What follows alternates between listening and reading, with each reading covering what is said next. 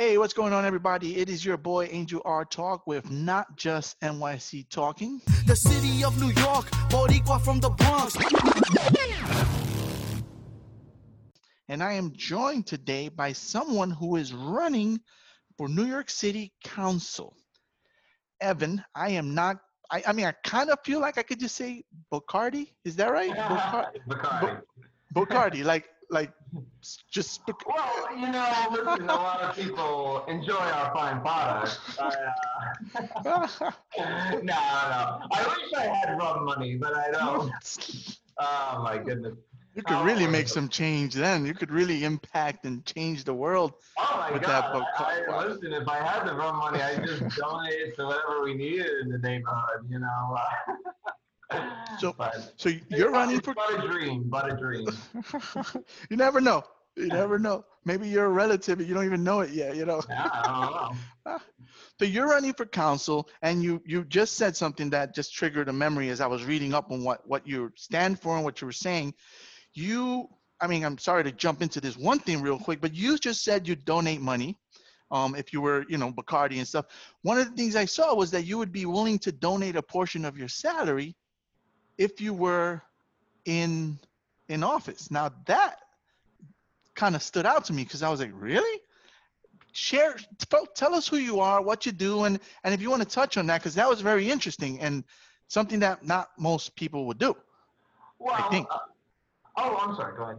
No, I just think that most people would, not do it unless I guess someone like Trump who's trying to do it for, in my mind, not other than honorable reasons, but let's not go there. Oh my God, yeah, geez Louise, let's not go there. I'll talk to you for 4 hours. You'll never get out of here. So my name, for people who know me, my name's Evan Bacardi, and I guess your average guy. I'm a fourth generation New Yorker. I live here in Forest Hills. I'm originally from Bayside. I lived all over in my life, and I'm running for city council because I don't care really about the money or the power. I consider it to be a civic duty. And I feel that the money, I can live comfortably on less than what's allocated to a New York City Council member. And of course, everyone always wants more money, of course. But I'm not in it for the money. I'm in it because I want to see real change. I want to see our city be vibrant and our neighborhood and our community be vibrant. And if I can say take 15% out of my salary and donate it to like a nearby park or a playground or a school that needs whatever, I'm happy to do that. Because it's not really about money. It's about ideas, and it's about the people. So no, I never wanted to take the full salary, and that's why I'm doing it. That's why I'm running. Really, it's a change. A change is necessary, and I don't need additional monies in my life to do that. I'm quite comfortable here. I've got my 2-bedroom, and I can fix most anything in it, so I'm quite happy with my setup. Yeah, well, that's good. I mean, that's generous of you, and it's refreshing in this world because I mean, I come from poverty, right? We were poor, and I'm living. I have a home. I'm comfortable, but I'm certainly not wealthy, and I I could sure use a surplus of funds to pay off debt and pay off, so I think most people think that way, so that a person can say, I'm willing to do this, and you can still, you're comfortable with that. It's kind of it's rare, so that's a nice thing. Um, Certainly could use it for the schools. I mean, I know a lot of teachers who pay out of pocket. Yeah, I know one very, very close to me. My wife's actually a biology teacher. So Okay. she's done a lot out of pocket. I believe her fourth year teaching now, so she's done a number of things that Yeah, which I find I, that it's mind blowing that teachers have to it's not like they're making a huge salary to begin with, a huge amount of money, right? And they're in a job that is, in my mind, a job of improving society and making things better. You're educating the future, the future generation, the future leaders, and that they have to, out of their own, out of their own finances, fund, to get materials for the classes and stuff.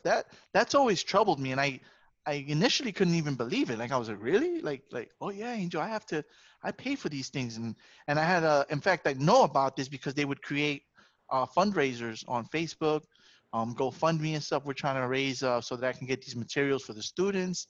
And I was just kind of mind blown that was the case, you know. So that, I'm sure they'll welcome that. Even if you give it directly, like if you form some sort of charity or something that teachers can, actual teachers like on the ground can draw fund and, like to help them out, because that is, my fear with donating is that sometimes the people who you're donating to never even get the help. right, that happens a lot of times, and it's amazing that I mean, most people don't do this, but Of I course, of advise course. anybody who's donating to any charity to go online first and research the charity fully, because sometimes these nonprofits, the CEOs make a fortune, Hmm. and it's like, well, you're trying to get as much money to people who need it as possible, and of course you want to attract good talents for your nonprofit. But if you're making over $1 million a year, that doesn't really seem that there's no profit. I mean, it's certainly profitable for you, is it not? So I What wish. is, what exactly is your contribution to justify taking that level of money and giving it to a person? If, I mean, if that person being there and giving them $1 million salary generates $20 million towards the people who need it, then I would kind of be like, okay, then you're making an investment to generate. But if it's just a outward payment that doesn't, return, then I don't know about that. I think it Um, was J.P. Morgan who said that the top salary of the highest paid employee at any company should never be more than a 20-to-1 ratio to the lowest paid person at any company. J.P. Morgan said that, very well be wow. God. Yeah. And I think the ratio of CEO to worker pay is like over 500-to-1 nowadays in some companies. So it's gotten a little ridiculous, wouldn't you? It's a little off. Just a little, we're a little off on that JP Morgan ratio. Yeah, yeah, because he was such a generous guy, really down to earth, J.P. Morgan, to say that the 20-to-1 ratio. Yeah, yeah. You see what I'm If saying? we're 500-to-1, I'd say that's you It's know, gotten a little that's ridiculous. Oh uh, my God. so we met at an event. I actually got there a little late, which I wish I'd gotten there earlier. But it was at an event protesting, or I don't know if we can call it a protest, a rally of sorts to talk about this a hotel we have in Kew Gardens, which has become somewhat, we'll say, troublesome. Um, what are your thoughts on that? On what's going on there? And I will say this.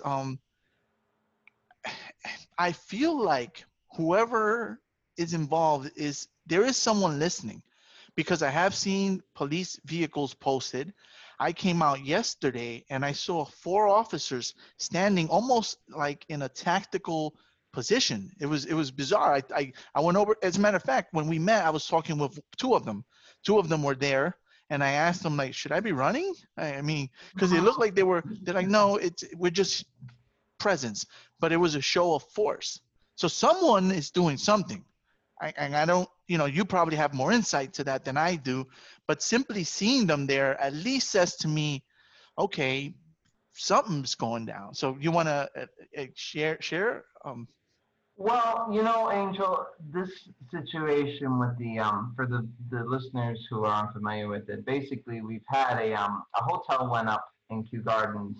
I think the construction was planned in 2008, 2009, and was finally finished about 3 or 4 years ago. And so basically, since when the hotel first opened, it was a typical hotel. It's changed hands multiple times at this point. Um, and basically, it became a hotel housing homeless men. People objected to that in our neighborhood, and it Hmm. was replaced with homeless families, and everything seemed to be fine, or at least significantly improved for a while. And now with COVID, obviously they're just really letting anybody in, and it's become a real issue.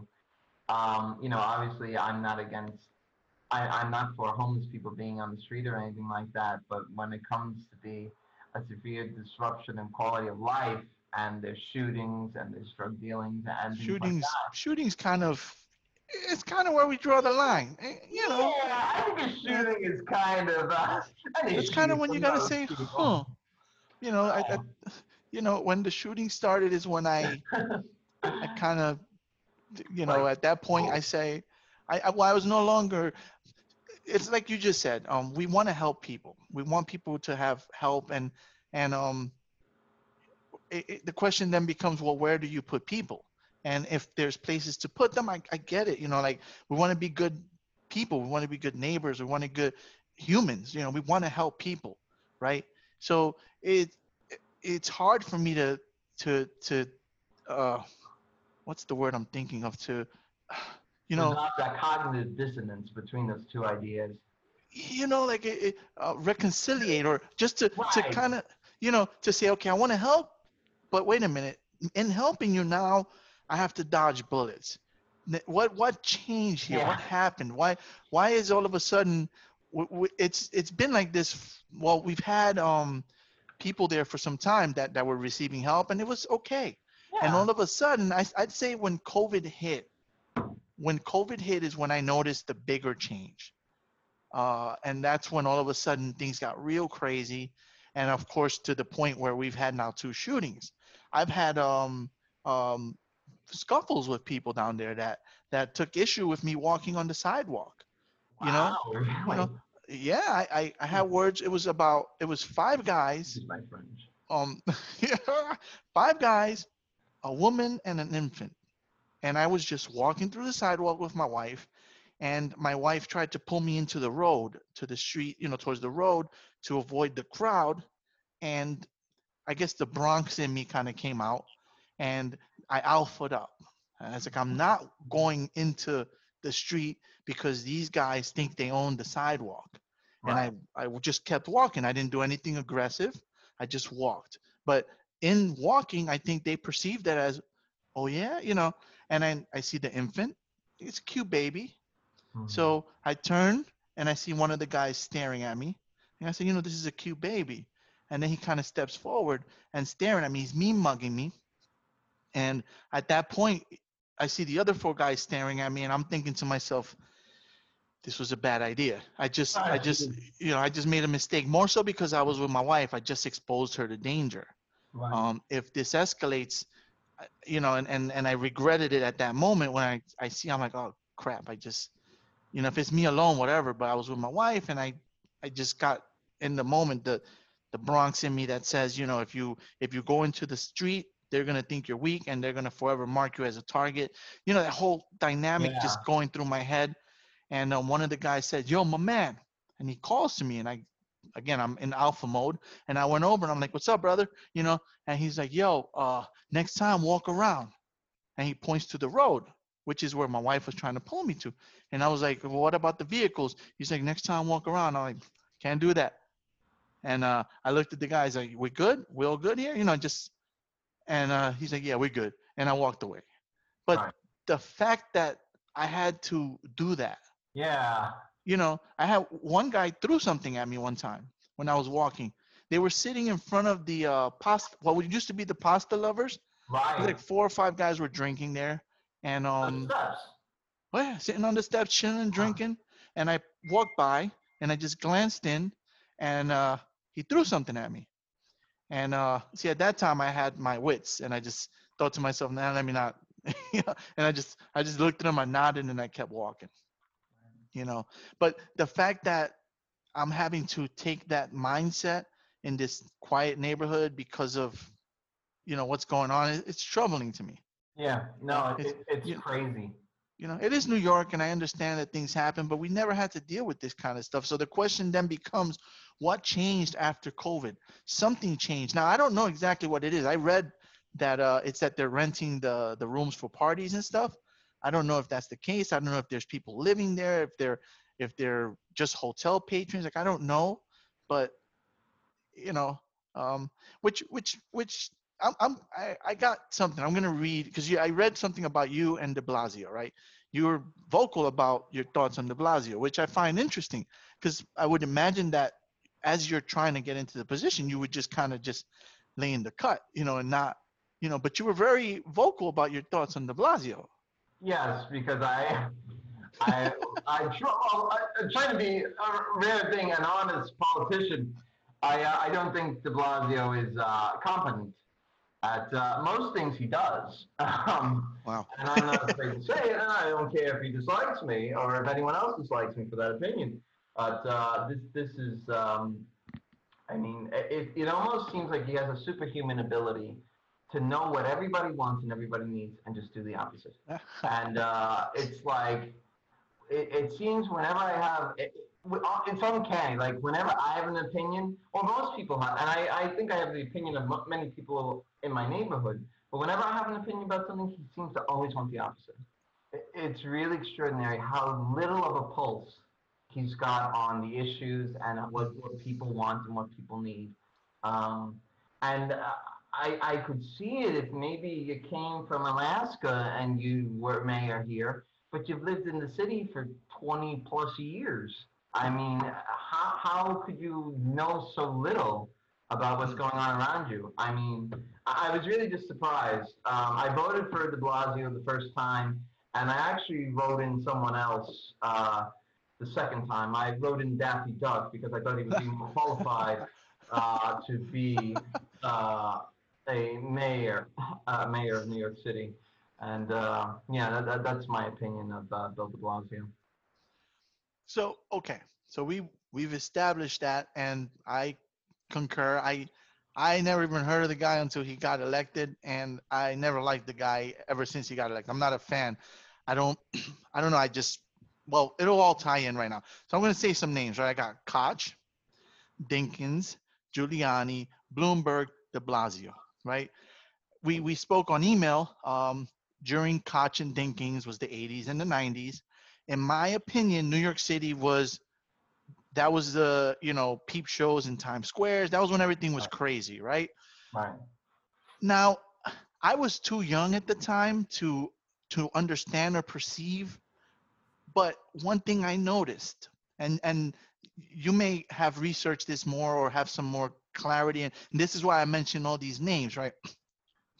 When Giuliani came into office, right? I feel like everything changed. I feel like New York City changed. Now Giuliani is crazy now. The guy's off Definitely. his rocker, and he may have been then. I don't know. I was too young. I wasn't involved in any politics, and it's not like I know a lot now. But at that time, I didn't know anything. I wasn't involved in anything. The one thing I can say honestly, and people don't like it when I say it sometimes because they think that I'm um, advocating for policies that hurt us Latinos and minorities and stuff, which isn't the case. All I can say is that when I was a teenager, during the time of Koch and Dinkins, the streets were wild. Giuliani came in. Now things changed. I, I I don't know what he did right, what he did wrong. I don't have all the specific details. And whenever I've mentioned that, I've had people share information with me about how he was targeting people and unjustly jailing people and just blanket. So that may be true. I don't know enough about it to honestly um, share on that. But what I can say is I felt the streets change. I no longer saw people with their beads out, their gang beads, right? I didn't see the gangs in the corner. Things changed. Um, I don't know. Again, I'm not trying to justify any crazy right wing behavior or whatever. I'm just speaking as a person who walked the street. I noticed things were different. Bloomberg came along and they stayed Mhm. okay. He also did some things that stop and frisk was still around, and there were some things that I actually spoke against, but things stayed okay in terms of just walking the streets, just your everyday walking. And then once we got de Blasio, I feel like things started to change. Mhm. I'm talking about just a person walking the street, right?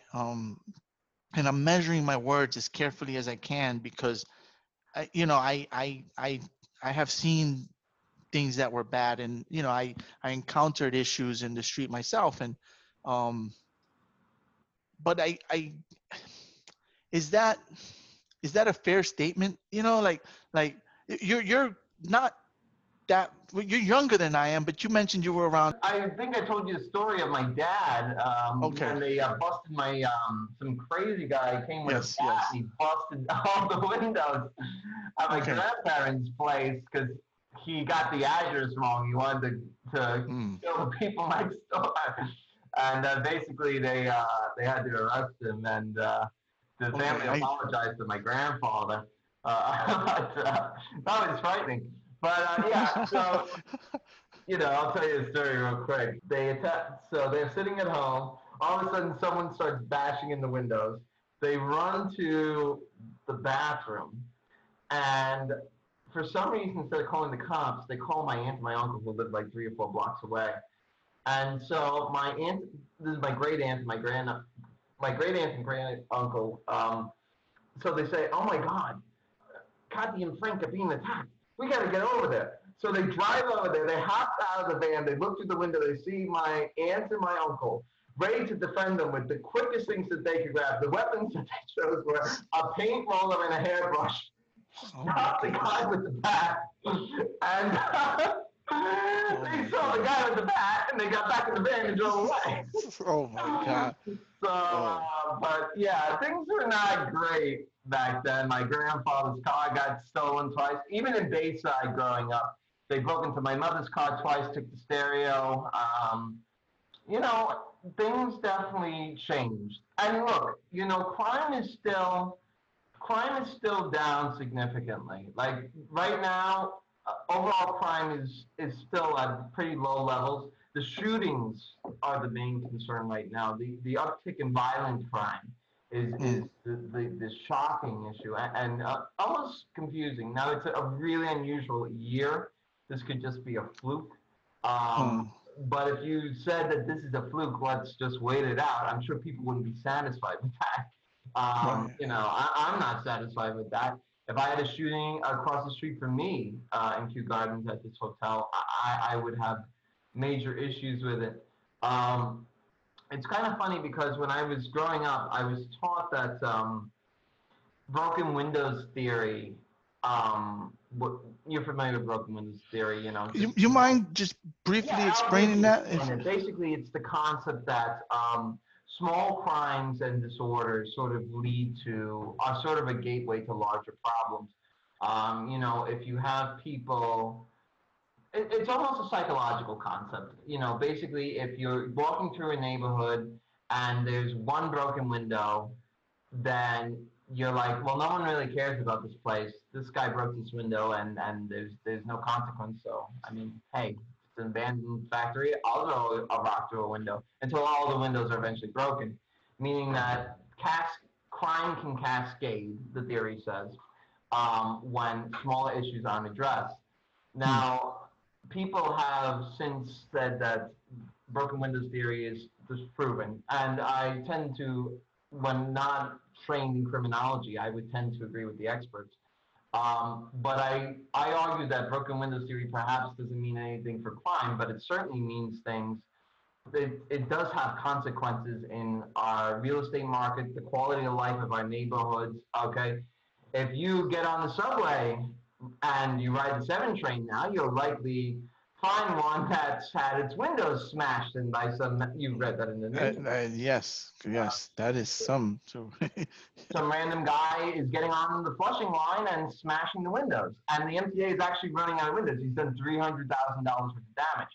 They understand that if you have a broken window, it'll show you don't care, and so they're replacing the windows. But actually, they've started to run out of all their spare parts. So basically, someone riding the subway and seeing that all the windows are broken in the subway car gets the impression like crime is up. This is an issue. I need to get out of here. So I read an article in the New York Times just saying that there's this huge demand of people running for the suburbs right now. So, okay, broken windows theory perhaps is not a concept that makes sense in criminology anymore. Maybe it never did. I don't have the numbers to back it up, and I'm not going to pretend that I know the fine minute details of criminal justice. But I certainly understand the broader strokes that people, when crime goes up, people are afraid and they leave a neighborhood. And if they leave a neighborhood and the vacancy rate goes up and landlords can't afford to fix buildings or do this or upgrade or that, then it gets disused and it goes down in value and the neighborhood gets worse. You know, you want to create good, safe housing that people can enjoy, amenities that people can enjoy, and the most important thing is that people feel safe. For anything else, I mean, if you look at the what's that concept of you need to achieve your food needs, your water needs. Maslow's hierarchy of needs. Yes. Yep. See, my wife teaches psychology as well. I should have known that. You know, don't tell her. Our secret. Yes, the hierarchy of needs. So, you know, at first people need to feel that safety, need to have that shelter, need to have those needs need to come first. And if you don't have those basic needs, then people will get afraid and then move away. Now, what's unique is in New York, you know, unlike most of the country, I think the country has, as a whole, has a 2-to-1 ratio. Like 2/3 of the country own their houses and 1/3 rents. In New York City, it's actually the reverse. Most people don't own their houses, they rent.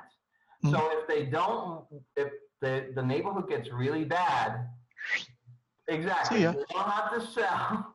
They don't have to worry about putting things on the market or rent or fees. They're like, listen, let's get out of here and as quick as possible. And that's the problem, okay?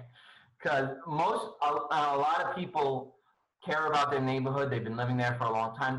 Their kids grew up there. Their neighbors are there. Their friends are there. So they have more of an attachment to a place than just, you know, what their address is, okay? But the truth of the matter is, there's also going to be a huge chunk of people who say, I can afford a house in Long Island. I don't care about the taxes, and I don't need this. I'm out of here. And that's when we lose a tax base. That's when we start losing money for services and programs that help people. That starts a chain reaction of mental anguish that cascades through society. You know, it's really funny to me, you know, why the city has certain policies that it does that, you know, are inherently not in the city's interest. We had for a long time, and my family benefited from this. They own a Mitchell-Lama apartment. And for those unfamiliar, Mitchell-Lama was a program named after, I believe, 2 state senators or state legislatures. I think one was in the state legislature and one was in the state senate in Albany. And they came up with this program that, you know, basically is low equity housing. Like my family, for instance, lived on the Lower East Side. My mother's from the Lower East Side, and then she moved to Lindenwood and Middle Village and Forest Hills and Bayside eventually. But my family remained on the Lower East Side, and they lived in a 2-room apartment their whole lives, and eventually they got a 2-bedroom with a terrace in Mitchell-Lama, in the Mitchell-Lama building. It's called the Village View Complex on First Avenue in Manhattan. Maybe you're familiar with it. But it's between Avenue A and First Avenue in Manhattan. and they paid $3,000 for the shares to be in that building. And when my relatives, actually there's one remaining, so relative is done with it, and she decides, well, I'm tired, I want to move to Florida, or I want, though I wouldn't recommend that now, or I'm tired and I want to move to Florida, or I'm getting married and he's got a house in Staten Island and I'm going to move in with him. That housing, which is hers, she owns the shares in the co-op, goes back on the market for another reasonable price. She didn't make profit on it. I see. Okay. There's not like That was what I was just thinking right now. Like, holy crap, they are going to be well off on that one. Yeah, no. But the brilliance of the program is you do own your apartment, you own the shares, but you come in at a low level, so it's affordable. And that's why for Mitchell Llamas, the wait lists on them can be, years. Co-op City is the best known example of Mitchell Llama apartments. Okay, people. And that's a huge complex, so the wait list is a little better there. And that's a little, obviously, further out. You have to take the bus to the subway. But that's the best well-known example. And look, people own the apartments. I make the argument that people who own, have more inherent interest. Most people aren't like this. People care about their neighborhood, wherever they live, but they have more inherent interest in saying, well, I can't sell right now, so I have to take action to try to save this place. Whereas some people who are inherently disinterested, like, oh, I lived in New York City for a while, and I think I'm going to move back to Austin, and transplants. Yeah, exactly. I've seen a few people do it. Doesn't help us who are behind, because you're going back to Austin, but we'll live here forever. So that's the issue. I hope I've answered your question, because I went off a couple different ways there. I tend to do that. I have a lot to say. We hopped all over. Now I have another one that is also something that you spoke about, and it's of huge interest. And I as I was reading, I had formulated a question I wanted to ask you about it, but you actually answered it in a later portion. So I'm going to bring that up, right? You were talking about the Rikers Island closure, Right. and they want to put the borough jails. And when you said this can be used for other things, but you actually mentioned something about affordable housing, veterans, elderly, disabled, which is actually a really good idea, which makes great sense. So should we really be worried about that jail in terms of safety and what will happen? Like, I was told by a real estate agent when I was asking one of my friends, should I sell? Should I get the hell out of here? He's like, you should be more worried about the hotel than the jail. Oh, yeah. This is what the guy told me, because the hotel can be made into shelters and they tend to attract shootings and more type of problems, whereas the jail, they're in jail. So what are your thoughts on that? Like, is it something that we really should? I mean, I don't want it there, obviously, and I agree with you and many other people. You don't, by taking a group of people and moving them to a new building, you haven't changed anything. Precisely. Okay, so this is a multi-pronged question. Okay, so maybe I should. So multiple fronts there. Okay, so first off, I don't think putting a jail in a community inherently makes that community less safe. You probably aren't going to have a lot of gangsters and people hanging around a prison. It just doesn't make sense, because there's a lot of police activity. You're not going to see them hang around a jail. More than likely, okay? Maybe they got out and they're leaving, but they want to get as far away from there as possible. So I don't think that's a huge concern. I mean, the Kew Gardens House of Detention was there years ago. Smaller, but there, and it still stands. Actually, it was used for Orange Is the New Black filming a few times. Amazing. Oh. Most people don't know that. My grander issue, and I think that the people in my neighborhood feel that the bigger issue is you're spending $10 billion on these jails. The concept behind the initial concept behind this was that if you break up Rikers, you'll have these smaller community jails people couldn't go to. It's easier to get to under the guise that this is more fair. Okay. The commission, first off, the commission that looked into this, okay, I forget the name of the commission, Lippman Commission. The commission that looked into this said that they want community-based jails. So not one per borough, but like several spread out throughout the neighborhoods and boroughs, and these would be a few stories high here and there, not too far from precincts, close enough to court offices, that kind of thing. Because that was politically unpalatable, they said, well, if we make them into larger buildings centralized in each borough, then people will care. The people directly around it will object to it, but most of the people in the borough will not care, so we can get it passed. So basically, that's more or less what happened. It actually, the point of what's going on with these jails, what they purport is the point, is not even being achieved with this current plan. So it's just so mind-boggling, this whole thing. So basically, they want to spend $10 billion on that instead of spending the money on, say, education and recidivism programs that would keep people out of jail in the first place, okay? Or keep people out of jail who've been in jail, okay? Retraining, new jobs, affordable housing, get you on your feet.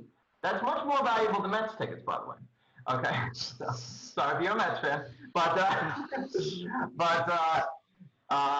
the point is that I'm from the Bronx, so Yankees. I didn't think you were. But just wanted to double check. But no, you gotta love your Bombers, right? So Bronx Bombers. I tell you, I don't even watch baseball. I went to one game in my life, and I left by the third inning. I was so bored. It just doesn't interest me. But if I had to pick a team, of course, I go with the Yankees. That's right. Oh my God. Well, anyway, I'm getting off my point again. But so basically, the concept that they need these jails, they also purported like, okay, it's going to break up that culture. They're doing bad stuff at Rikers and things like that. You're not doing anything by breaking up the culture, by breaking up the structure of Rikers and separating the guards, okay, and putting them in different areas, okay. That is not going to solve the problem, guy. I mean, that's so asinine and ludicrous. I don't know even where to start with that. Okay?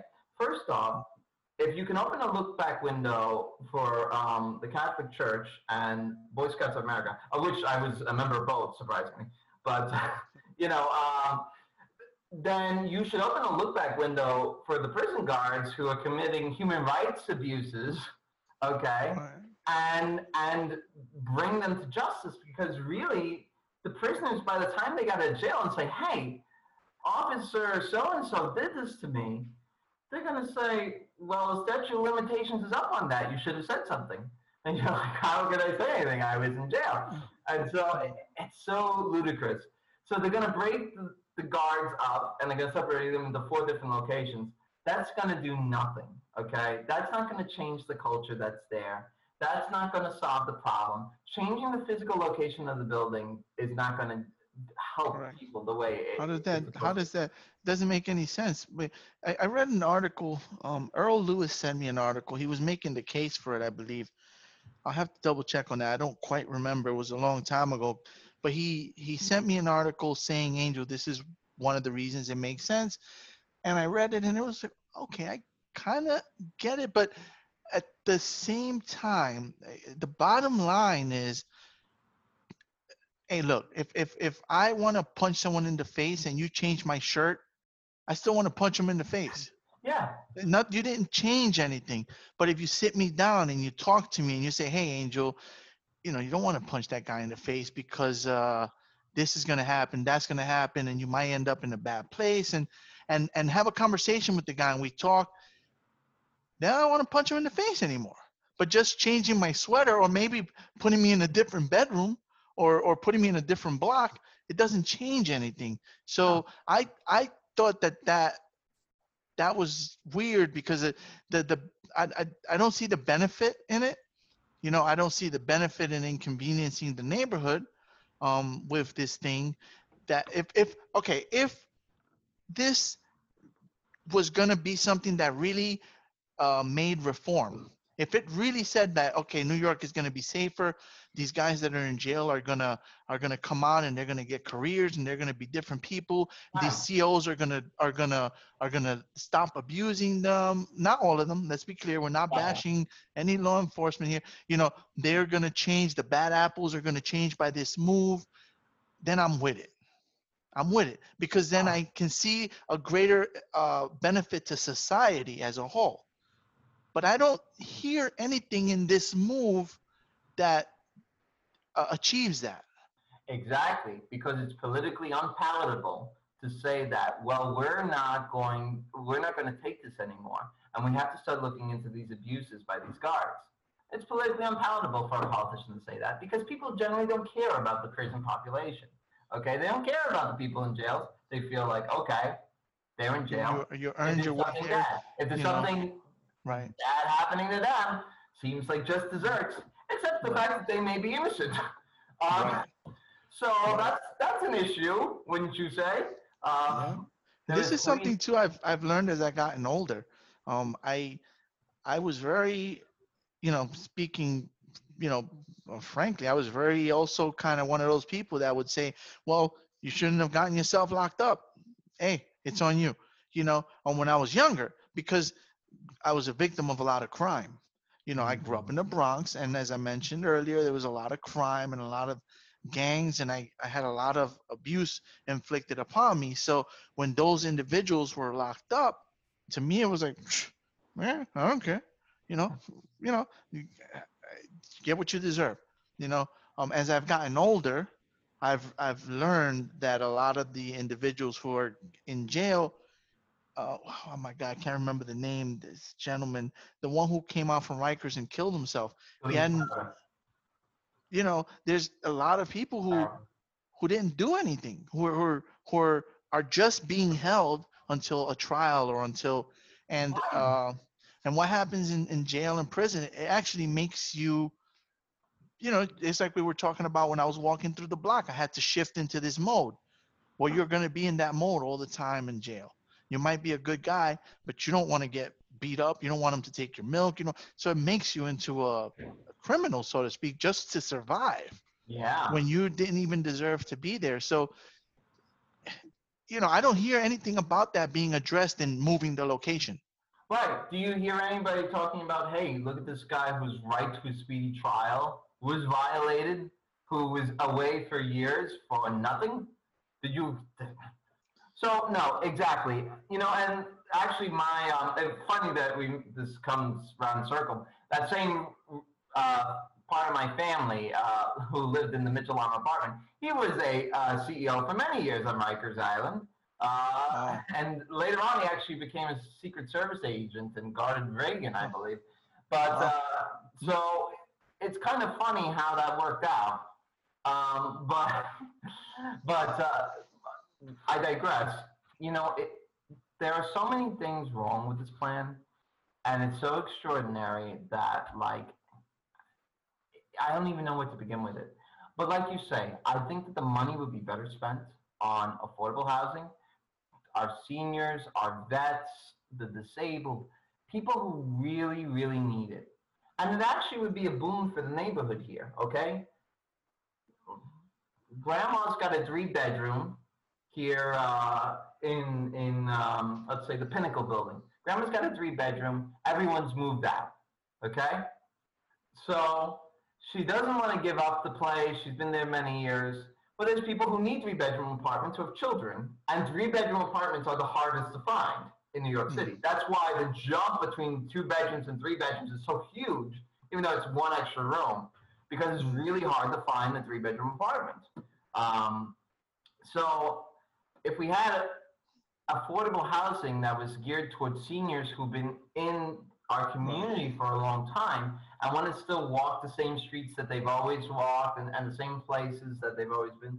I have a woman in my my building, and to protect her privacy, I won't use her name, but She came over when she was a young child. Her family survived the Holocaust, and she's lived in my building since she was a child, and she never left. She's a great woman, very much an inspiration to me personally for different reasons. But there's people who just don't want to leave.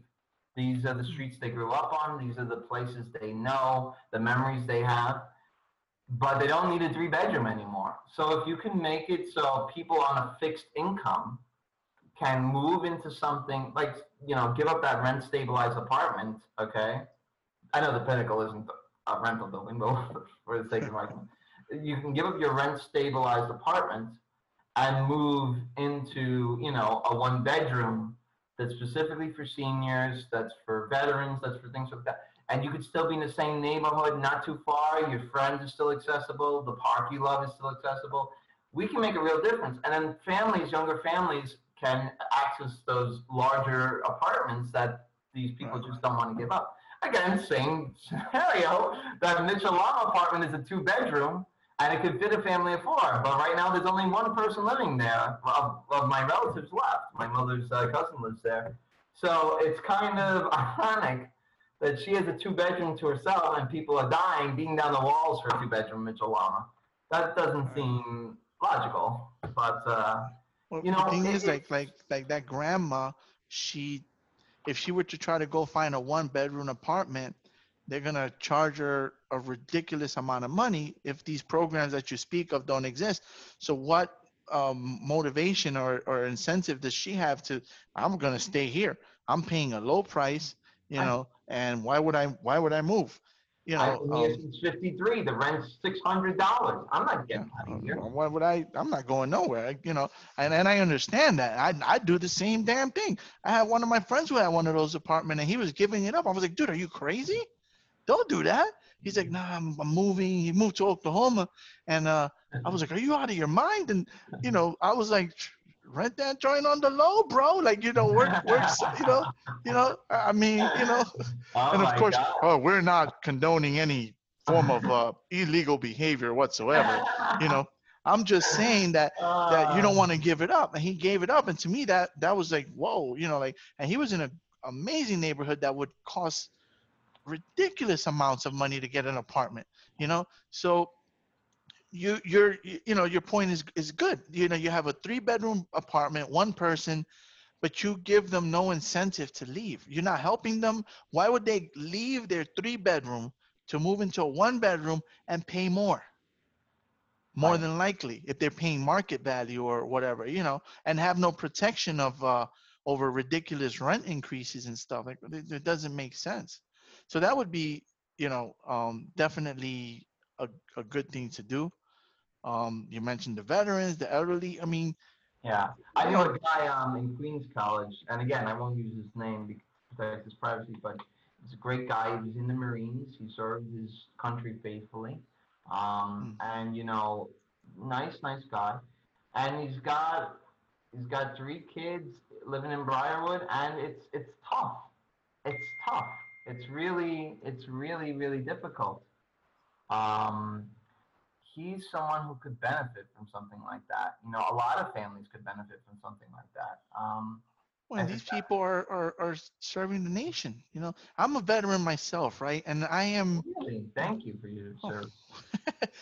I'm lucky that I was never deployed into a combat zone, right? I don't know if lucky is the right word to use. I I guess fortunate. I don't know. I don't know what word to use that isn't. I didn't deploy to combat, so I didn't suffer any physical or mental wounds or injuries. In a combat environment, right? So I am a veteran. I served, but I don't feel justified in saying, well, I want one of those apartments when there's a guy who may have gotten injured, True. be it in the mind, in the body, that is has a harder time than I do. I would want personally to make sure that they're taken care of. True. Yeah. So when you're referencing veterans, I don't think of it like for people like me. Right. I think of it like, yeah, I'm a veteran. I served great. I did my duty. But there's that gentleman who suffered that brain injury because something exploded next to him. and he has a hard time holding down a job. He has a hard time being in society. Right. That individual really needs that. Oh, You know, absolutely. this is the people we want to take care of, you know, and to take that money and put it into these nonsense things when we should be helping the people who give us these, protect us, and it blows Yeah, my mind. it You know? doesn't follow logically. No, it doesn't, and it's a disservice to those who serve. We forget the vets a lot in the country, and we take our freedoms for granted. We do. And thank you again. I'm sure you get thanked all the time, but thank you for your service. I Oh, thank appreciate you for that. You it. know, I always feel weird with that because again, I, it was, you know, if you break it down, it was like a job. I went to a job and I did a job. We never were in a, you know, like I never got deployed into an active combat zone. So I feel like I don't want to say stolen valor, but the thanks that I give to those guys is Yeah. because of their actual physical and mental Sacrifice sacrifice, you they know. took. Yeah. Yeah, I always feel weird, you know, when with that, but I, the fact of the matter is I did put on the uniform and I was ready, you know. I was there ready, and sometimes things don't happen and that's fine, but I was ready and willing, you know. So, you know, Absolutely. well, thank you for that too. You know. Well, um, anyway, round circle again. um, so yeah, I mean, I think that if you're gonna build a 30-story building, it should be for affordable housing for long-time residents, seniors, the vets, the disabled. You know, if you can find the money to jail people, you can find the money to help people, and I believe that very profoundly. Um, you know, it's people don't need a handout, but they need a hand. And I think that mm, that's really what we give them if we can give them affordable housing. There's people like my friend who's in the Marines. You know, he's a hardworking guy. He has a job. He just the housing costs are what kills him. right. Okay, with you know a family of five, the housing costs are Yeah, what it's tough. Yeah, it's tough. kills Yeah. him. So, there's policing. You spoke about community-based policing. People knowing the police officers, right? Which I think that's a phenomenal idea, and I've always advocated for that. And I see the difficulty of something like that in a big city like New York, as opposed to a small town. But it does make sense that if you know the officers and you have a relationship, the dynamic changes. If you're from the neighborhood, you lived in the neighborhood, you're a resident of the neighborhood, the dynamic changes. You know, those are really great ideas, which also tie into like things like Black Lives Matter. If we all know each other and we're all friends, you know, maybe there I'm called to a conflict and I say I'm an officer. I'm not an officer because I mean, if we go into all the problems, it's just nuts, right? Like one of the things I think is if you're a fearful person, you shouldn't be an officer. Now, if I mention all my childhood trauma from the gang violence and all those things, they make me an anxious person. Right. You know, they make me nervous. If I'm rolling up to and I see a group of people, I get nervous. So I know that I'm not a good candidate for being an officer because I'm gonna alpha up. You Right. know, Exactly. I'm gonna be fearful and I'm gonna reach for that weapon because I'm scared. You know, so I know that I am not a good candidate for that type of stressful job. So we know it's a tough job. We know it's rough. But if you're friends with the people and you know them, look at Officer Tommy Norman. I don't know if you ever seen his videos.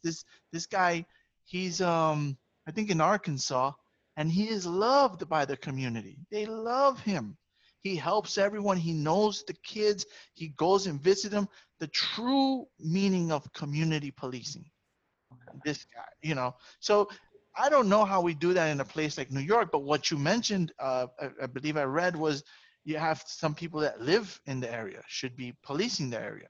Absolutely. I believe that, well, first off, from a financial perspective, it makes no sense that officers live outside New York City. First, in an event of an emergency, I don't need someone driving in from Riverhead Okay, if we have another September 11th, God forbid. Okay, I don't need an officer drive, and it's all hands on deck. I don't need a guy driving on the LIE for 2 hours from Riverhead, okay, to get to downtown Manhattan. That's not a good idea. First off. Number two, from a financial perspective, it makes no sense that we're subsidizing all these communities around New York, okay, and not the city itself. Cops get paid good money, okay, and their investments should go back into the city of New York, not outlying areas. A lot of city employees, including my wife, again, teacher, they're required to live within the city. Mhm. It's very very shocking that they don't. So right now, it's actually a slight majority of people. I think it's slightly above 50% live outside the city of New York. So the majority of officers don't even live in New York. I think it's like 50.1 or 50.2, something like that. Live in the outlying suburbs of Nassau, Suffolk, Westchester, Putnam, Dutchess, Rockland, or Orange. So that seems a little preposterous to me. Now, we can't ask people to sell their houses and move back into the city, but we should certainly make it a requirement for new officers that, like, look, Exactly. if you're gonna be Right. here, Going forward of hiring, and yeah, that's one of the stipulate, and even if it's just a percentage, because you don't know the ways, you don't know the culture, you don't know the people, you don't know these things matter. It really yeah, matters in how you interact with someone if you have a vested interest in the community, right, if that's right, where you're from. If I mean, if I were policing my old neighborhood, the first thing I do is meet all the kids. right, Make sure I know them and watch them and help them and guide them and try to, it's not like that. I don't think I ever met any one officer that I formed a relationship with or a friendship with or anything. There was one cop that I saw more than once, and I recognized him when I was a kid because he almost arrested me. He caught me in the, he caught me in the middle of a big gang fight, and this guy was very racist. He said some really nasty things about me and my friends, and his mindset was, we're gonna let you guys fight, and whoever wins, we're gonna arrest you. That's what the guy said to oh me. really, That was his mindset. So I God, saw, yeah. So I remembered his face, and I saw him years later as a when I was in college, and I was wearing a button-down shirt, I had a tie on, and he saw me in the train, and he recognized me because he had roughed me up. Like he knew who I was, and I knew who he was, and we looked at each other, and he kind of nodded at me. That was the closest, that was the closest to a relationship I had with an officer at that time from my childhood, was him looking at me, him recognizing me, and he goes, that's like it. he nods, like saying, okay, you cleaned it up. The courage. Because yeah, you cleaned it up. That was the Good job, son. yeah, yeah. Or you know what? Maybe you're not some, Yeah, you no. know, you're not one of, I don't even want to say the word he called me, but Oh my God, I can only imagine. yeah, Jeez. the Latino word that is used for derogatory expression of disdain or whatever. But that was the closest, as opposed to, when you get a chance, after we're done talking, look up Officer Tommy Norman, and you'll see how people love this guy, how much he does for the community. The guy is he's a prime example of just what community policing really is. I mean, he helps people. He's very popular on Instagram, and he's become popular through his acts and his action, and he uses that to get people from all over the United States to donate things to people in his community. People send he's right now trying to get a king size bed for a woman and her Wow. family and her children, and somebody donated the frame to them now. You know what I mean? Like, this is like, he goes, he knocks on the door. Hey, how are you doing? I'm so and so. Do you guys need anything? And this lady said, I could really use a bed. Wow. And he says he's recording this on social media. He's got over 1 million followers, and people help. Yeah. And he has, it's almost like an operation of things arriving for this is for Amaya. things arriving, and he drives and takes them the things that they need, the things for school, a bed. I mean, it's unbelievable. It almost moves me to tears when I watch. Well, it has at many times moved me to tears watching the things that this guy does. And I think to myself, it's a town, it's not like a city, but Right. we can do They know each something. other. They have a relationship. That makes a difference. It makes such a difference. Huge difference. If we can, if like the officer you spoke to, you approached her, Officer Torres, Officer Torres, right? I see her now more often, and I talk to her. How you doing? If we had that where we know the officers and the kids know the officers, there's no need to fear them. Right. But growing up, whenever I saw cops, my instinct was, oh, I'm about to get slammed up on a wall, or I better dip and get upstairs so I don't get pulled into whatever is happening. Right. Like this but is what we thought. You. Hey, how's it going, Officer Torres? How you doing? They're like they know like who they're dealing with, right? Yeah, there's a. How do we accomplish that? There. Like that's the thing. How do we do that in a place like New York, which is so big, and it can't not be done. I feel like there's got to be a way. You set up perimeters, and the officer is going to be responsible for this area. Right. I'm sure it could be done. Absolutely. I think that if it can be done in a small city like Camden, New Jersey, where it's been employed for several years now and is tremendously successful, I think it can be done here. I think it can be done there. And it actually leads to a reduction in crime because people who are afraid to go to the police now trust the police more and can help solve crimes. It's actually a good thing. It makes the cops' jobs easier ultimately. People don't want to do it because they fall into habit patterns, and they're patterns that are hard to break. But, it really would be a boon to the community.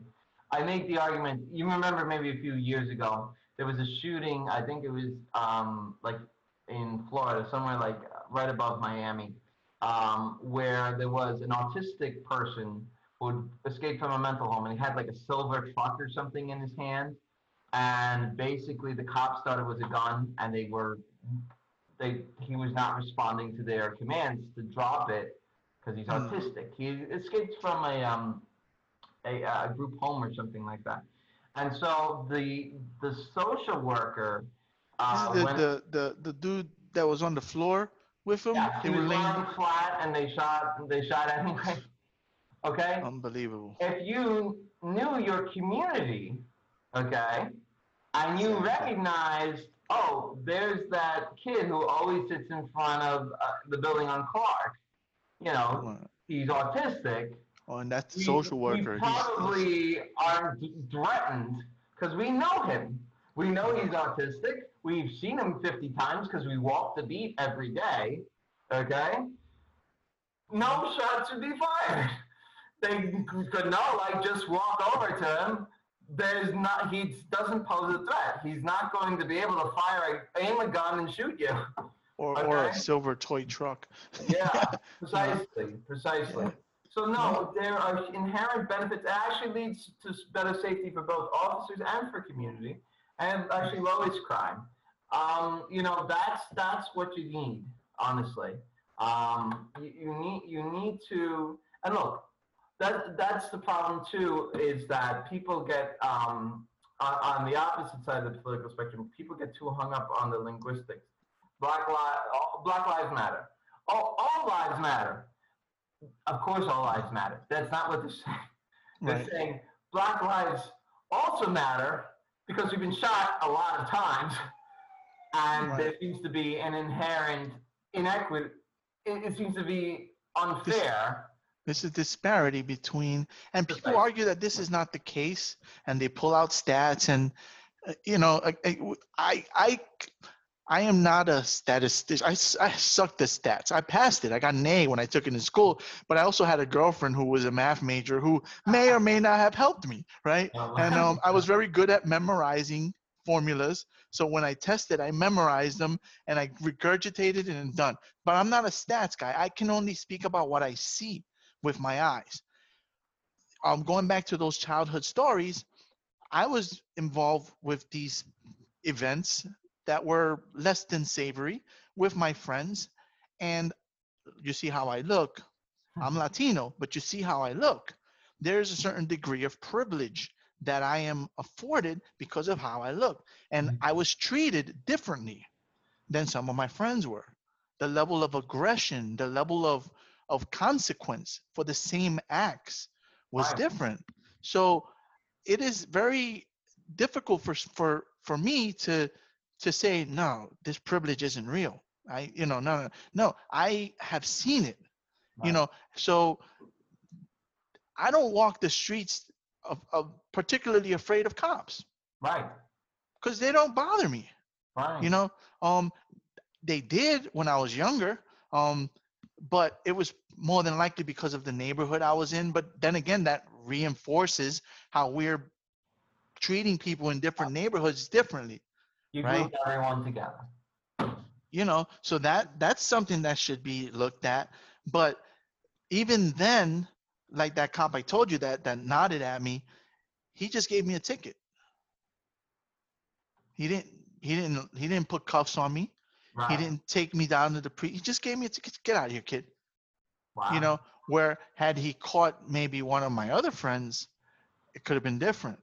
We don't know, Um, There's an inherent bias in everyone, okay, and everyone can say that, like, I don't have that, that's not how I think, etc., etc. But there's always a slight twang of prejudice, and again, because the human mind tries to sort out people and sort out patterns, there's an inherent bias that comes with that. And you might not even be, it may be so subtle that it's basically negligible, but you hmm. wouldn't be aware of it in any circumstance. You just Well, wouldn't be you aware you of it. you mention it to people, and they think that you're just a liberal. What is it? The liberalism is a mental disorder. You don't know what you're talking about, and it's like, well, I I, Wow. I can only talk about the things I have seen, Yeah. and I have seen the way I was treated in contrast to friends of mine. I see I just see the dynamic is different in the world. So I acknowledge that. And if everybody just acknowledge that, maybe we could make things better. And I feel that maybe the fear is just that in acknowledging it, you give it up. Right. Well, Right. then you no longer have that. And now so what does that mean? Who's that? Damn, I can't remember her name. But this woman, um, oh, man, I'm drawing all kinds of blanks on because I read so much and stuff. But there's a woman, and she said, in a room full of white people, she said, "Would you be comfortable being treated the same as a black person?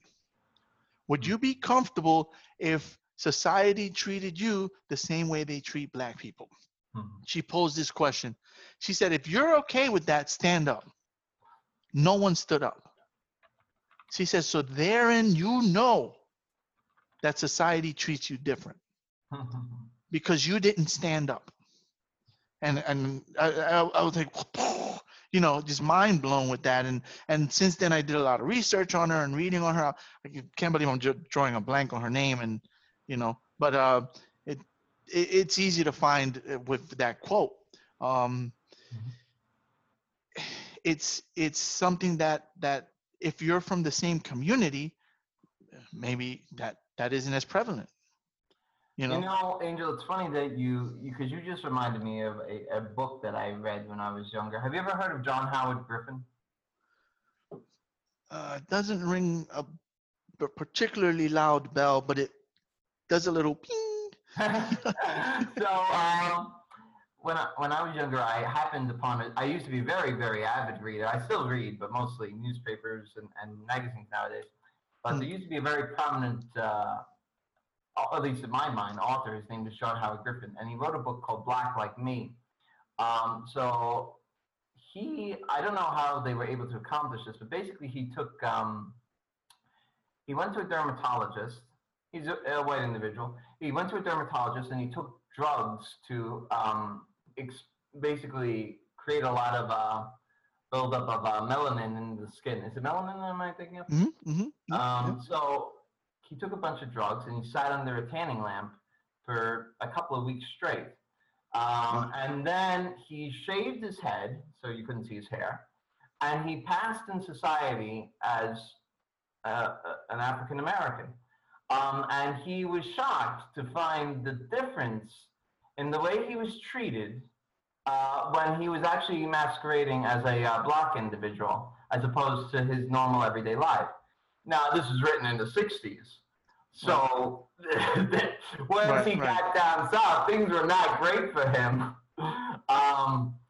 But it really is a fascinating read. It's not long, the book, and I really recommend it to all your listeners.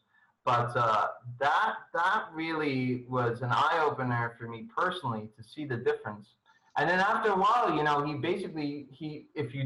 if you stayed inside for a while, basically, and you didn't get any sun exposure, your skin started to return to normal.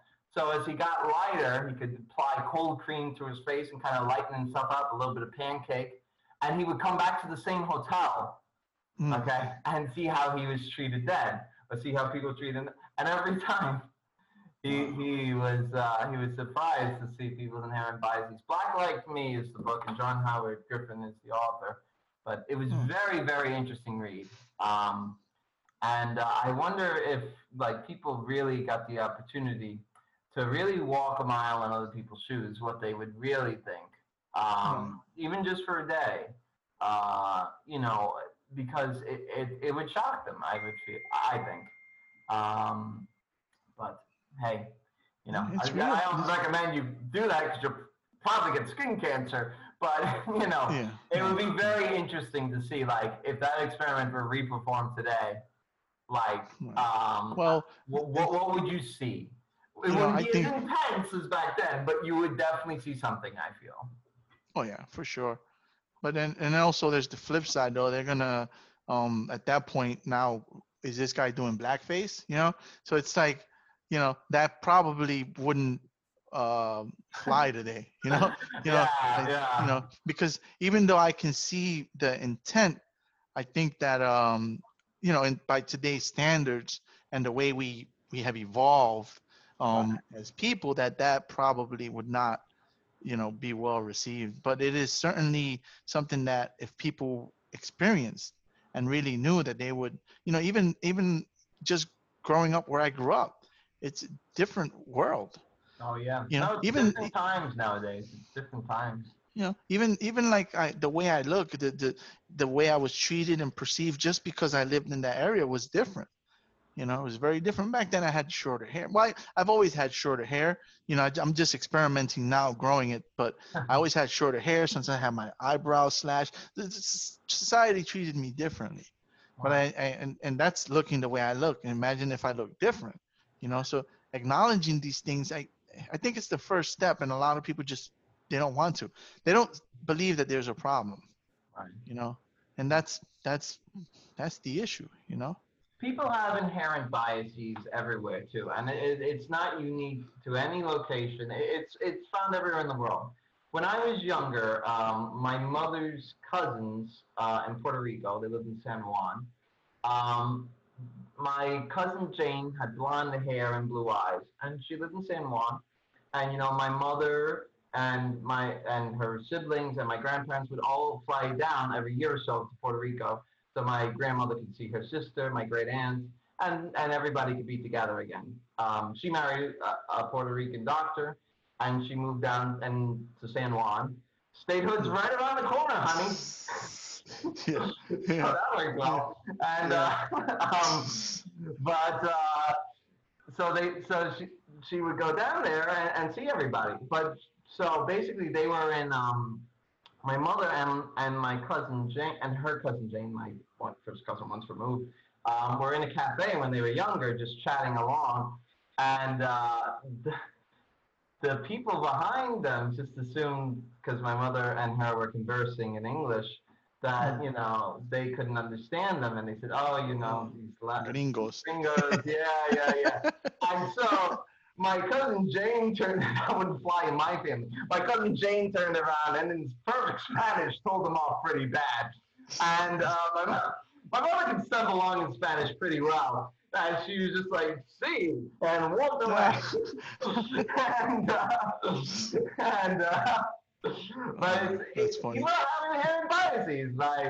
My family are Puerto Rican as they come. Actually, my mother, her cousin Jane's brother. I shouldn't use names, but that's okay. You can use her name. That's my family. But my cousin Jane's brother was actually eventually the Secretary of Health for Puerto Rico. Oh, So he's Johnny Willian Rychorczyk was the name, Polish, oh, and Puerto Rico. So unique combination there. But he served Puerto Rico very well. They loved him when he passed away. It was very very tragic, both for us and for the whole island. mm, But it's people have these preconceived notions about other people, and it's just not fair because obviously everyone's an individual. Um, right. you know, and maybe one day we'll live in a society where that's minimal. I don't think it'll be 100% gone, but maybe there'll be a society where it is very, very minimal.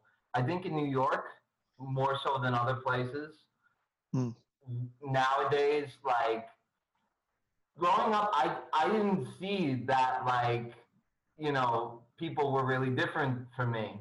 And growing up, my uncle married a woman who's, part Spanish, part Chinese. I have another uncle who's married to a woman who's half Greek, half Puerto Rican.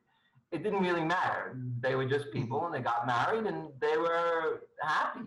That's all that really mattered. So I really didn't feel like that was a problem in my family. My wife is from Nigeria, actually. mm, That wasn't really a thing for me growing up. We didn't really talk about that. I mean, it wasn't really an issue for right. us, like some people had, and I don't see why it should be an issue. You want to hang out with the people you want to hang out with, and be with the people you want to be with. It doesn't matter what their background is or even what they eat. It's whether they're nice or whether they're mean. Right. Everything I know, I learned in kindergarten, right? So And those are the important lessons right there. well, So, people's views evolve. What I feel today might not be the right. same way I felt 10 years ago, and might not be the same way I felt 10 days ago. People evolve, you Yeah, know? for sure. For sure. Mhm. And, if we can acknowledge that, and that's a good thing. Um, if you read my writing from, I don't know, I don't know how many years, maybe 10 years, maybe 18 years ago, when I was writing for right wing publications, because I had a right wing period, and it was primarily due to wanting to protect my gun rights. So I had Right. a right wing period because I just wanted to protect my gun rights. And I did a lot of writing for publications. If you read that stuff, you probably wouldn't talk to me. You would be like, "Oh hell no," because it's the views back then were much more harsh than they are now. Where because my political life was Democrat, Republican, Independent, Democrat. Okay. Because I couldn't vote in primaries. So I Right. had to go re-enroll in a party. Um, but that right-wing period, even then, get this, I voted for Obama both times. Well, there you go. Even though I was registered as a right-winger, it was just because I didn't want to lose my gun rights. Right. On, Of on, course. on a lot of the social stuff, I was at odds with them. I was like, whoa, whoa, wait a minute. What do you mean send them back? I'll send them back. All the dreamers got to go. I'm like, hold up, hold up, hold up. What do you mean? What do I you, don't know you about know? that. So, Yeah. we were at odds, and I had a lot of, sometimes people would say, why do you have that guy on your platform? Like he's not a conservative. He's like, well, he is on some things. He's like, yeah, but on these very key issues, he's not. And So, that's where it becomes a little crazy because then it's like, okay, this person's not passing the litmus test, so he can't be in our special club. And it happens in both parties, okay? of course, I it met a does. guy I just campaigning. I just mentioned guns. Yeah, If I talk about this on any of my social, people lose their minds. You yeah. know, Oh, please. I met a guy campaigning just like you, and he goes like, "Listen, I consider myself to be conservative Democrat. My wife's Spanish. I or Hispanic, and I'm not a racist at all. But I feel like I should be able to go and shoot a few rounds off if I want to. Okay, and we got into a conversation. We talked about the gun place on in Woodhaven underneath the J yeah, train, yeah, yeah, and yeah. it's so funny. And unlike most New Yorkers, I fired a gun and I thought it was fun.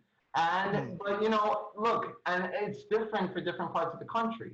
If you Right. live in rural Georgia, okay, and the sheriff's station is an hour away, Exactly. okay, and someone breaks Exactly. in the middle of the night, if you have that Smith and Wesson next to you, you feel a little bit better, okay? Exactly. All right. Exactly. So Fair enough. Whereas in New York, it's a little different. of We course, don't want everybody carrying concealed in New York in the train when you get bumped, right. or when that guy mean mugs you when you're trying to walk through the sidewalk. Exactly. So You know, that's where, like, when these groups say, let's abolish the police, I say, so what's the alternative? Everyone right. carries guns? Because that's really, you're talking about something that's Abolish. I said, what's untouchable. the language? Wait a minute. What are you saying? They're like, Abolish the abolish the police. police. I'm like, well, what does that mean? No more cops. You know who's going to be safe if there's no more cops? Me, because I got the 12 gauge. Who else is going to be safe? No one else. Only the people that can defend themselves. Because the reality of it is we're not capable of policing ourselves. We, Right. I am not confident enough in humanity, at least at its current stage of evolution, to believe that we don't need law enforcement, especially Right. in New York. Of This course. place, we need it. There are things that need to be addressed. Right. And Right. the arguments that I have with people over this is crazy because they say, well, so you're saying blue lives matter? I'm like, hold up. See, you're twisting my words. What if I'm someone's saying, your neighbor or your cousin? Do you change your opinion then? I mean, it's so ridiculous. Uh, you know, we're just people that have to coexist. We are not good enough as a society to not need police. I'm sorry, we're not. no. I just told you I can't walk down the street without five guys wanting to jump me because I walked on the sidewalk. Right. And You know, you're okay. What if you're a 90-year-old woman who can't walk that well and she has to go that way right? What are what if they push her? and I get mean, groceries? you know, you, At the eh, protest, actually, there was an 85-year-old woman actually who had walked over. Believe it or not, I know you got there a little late, but at the protest for the Umbrella Hotel, there was a woman there, and she basically conveyed, I don't feel safe. And what do you do for her? I mean, right? should we give her? That you can pick it Here's up. a single action. I hope you have good aim. Like, Right, um, exactly. Right. What you that's know, that's yeah, that's a great point. Some people can't fend for themselves, and right. they need, you need. I mean, that's just a fact. We need law enforcement, but let's fix them. Yeah, That's of course. Let's why the problem is too is like you're hurting. Look, I have a brother-in-law who's a police officer, and I actually just attended his wedding recently. And it's like, okay, so he's a detective. I think with the drug division. I won't say his name again. of course, of course. But you know what? It's like why demoralize the people who work really hard, okay, who try to do their best. Why are you demonizing the good people along with the bad people? Why can't we just have a system where the bad, we reward the good cops and we punish the bad cops? That system so crazy? I mean, if you look at, what was his name? Officer Pantoliano, who Yes, yes. strangled Gardner back in 14. I mean, that guy continued to get paid for the next 5 years. Didn't he And sue for his job and win? I, I and thought it's he like sued and won for the. What the the hell? Police Benevolent Association was behind this guy 100%. Like, why? Okay, I understand you got to protect all your dues paying members. I get that. But come on. I mean, Yeah, isn't there at some point, some common sense here? The same PBA who endorsed Trump, by the way. Uh, yeah. okay. That's something else that Because blew I my would mind. make the argument that Trump has created more chaos and actually increased the chance of crime rather than calming people down. Okay, than Yeah, so he's not on cop side. He's created more problems instead of yeah, calming people down and say, "Look, this is a serious issue. We've got to look into it. I hear you." yeah. By No, ignoring that, you they can't. cause more Yeah, protests, more problems, more shootings. yeah. They You can't. caused cause more problems for the police. Okay, They can't. and you're doing that. No, I think the fears that people have is that if they condemn someone, then they lose that protection themselves, which they might need. But the thing is that if you're doing the right thing, for the most part, we're gonna side with you. right. I mean, society and everyone is gonna side with you. So if we're all doing the right thing, we're all gonna side with each other. If we all side against the one bad apple, then we'll see. Okay, we're all in this together. Right. But right now it's not like that. It's, well, we got to side with him, even though I think what he did was wrong, but I Right. got to back him up, because if I don't back him up, who's going to back me up? Right. And that's the unfortunate thing that creates the sides and the division, you know. Absolutely. The most objectionable thing is in my opinion, is that when they're wrong, they refuse to even admit a slight twang of human culpability. Like, we made a mistake. We're really sorry. When the chief of departments of the NYPD kneeled down with the protesters, that was actually that gave me hope, Right. to show, like, look, we all recognize what happened there was wrong. That was a really big moment. And that it was so satisfying to just hear for once, we're not perfect and mistakes were made. Okay. That's, how much of this, just recognizing that, okay, is the first step to making a difference. And it doesn't cost any money. He didn't get paid to kneel down. He really felt that what happened there was wrong, and he said, you know what, I agree. And a lot of cops around the country agree. I was going to say that. Yeah, I was going to say that I saw quite a few, for the first time, I actually saw quite a few police officers going on TikTok, going on Facebook, on Twitter, and saying, that we're not trained to do that. We're not trained to do that. That guy is wrong. And, seeing that was like, okay, good. Finally, someone, you know, is acknowledging it, because that's key. That's key. I mean, how else could you make change if you don't acknowledge? If I refuse to acknowledge that my appearance grants me some privilege, then how can I then acknowledge that someone else's appearance makes them a target? Right. To certain things from in society in general. Right. Just and I don't feel threatened that by me saying it makes me into any more danger. It's just what it is. Honestly, it's perception, and we all have some culpability and some kind of guilt. Yeah. Honestly. Yeah. So, I acknowledge that, like I know I have my biases and I have my history. Somebody asked me, Angel, if you were the victim of crime from black people, would you still say Black Lives Matter? I said, are you kidding me? You know how many black dudes beat me up when I was growing up, robbed me, jumped me, because they thought I was white. yeah. I mean, I am the perfect poster boy of someone who should be out there saying white power, because of my experiences. I got the crap beat out of me, man, like unbelievably. But I still say Black Lives Matter. Why? Because that individual who beat me up doesn't represent everyone who's black. Of course. And the same thing with Puerto Ricans. Puerto Ricans beat the crap out of me too, because I look white, because I went to school, because I was acting white.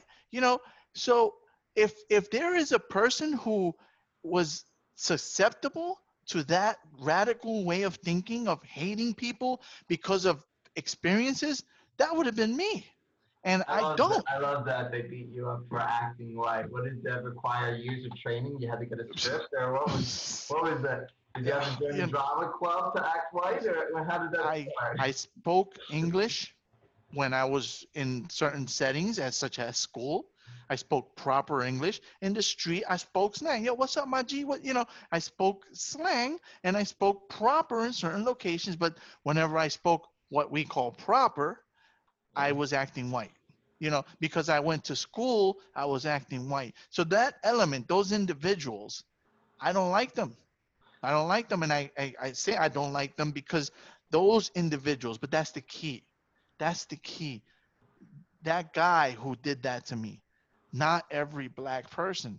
So when that person said that to me, they said, "Would you still say Black Lives Matter if you were the victim of them? Wait till you're the victim. Wait till they get you." And I'm like, "What, what, what are you talking about? Do you know where I grew up? You know Yeah, where I come from? honestly. You know, It I happens to was, me too, honestly. It's but that does, you don't go and attack an entire. If that were the case, I'd hate all Puerto Ricans. I'd consider myself Dominican because the Dominican dudes never bothered me. You know, I, I'd be calling myself Dominican power. You know, oh my because they never bothered me. The Puerto Ricans and the black guys were the ones I'm talking about. Beat my butt because of the way I look, the way I dress. You know, but I never held it against an entire race of people or entire group of people. You know, that doesn't make sense. So I had to tell that person that, and they were like, you know, they were just kind of like confused because they didn't know how to respond. You know. So Evan, I've had you on here quite a long time. So is there anything you'd like to, you want to say in closing? Anything that you want to share for folks, how they can contact you, how they can, please have at it. Absolutely. And thank you for having me on, Angel. It's been a real pleasure. And Yeah, yeah. I I was a say, little anxious. Because we just met. So I was like, yeah. I don't know I don't know what should we talk about. So I was a little nervous. I'm comfortable, So hope you Yeah, feel the same. Yeah. vice versa. You're a good guy. I tell you, I really enjoyed our time here. So thank you again. But if anyone wants to get more information about my campaign, they can go to Bacardi for City Council.com. It's BOCCARDI for City Council, one word.com. And you can just go on the website there. We take anyone's opinions. We take anyone's ideas. We're happy to listen to it. We occasionally have like web fireside chats that people can log on and just as a community get together and vent, discuss what they need, discuss things they want to see done in their neighborhoods. People have a lot of creative solutions, and I've been amazed campaigning so far, the great ideas that people have. So I would love, as a politician like everyone else, I work for you. It's not the other way around. And that's the way I feel it's been for a long time in our community, and that's why I'm running. So, it's time to make sure everybody has their say again. So. Right, as it should be, and it isn't. It isn't.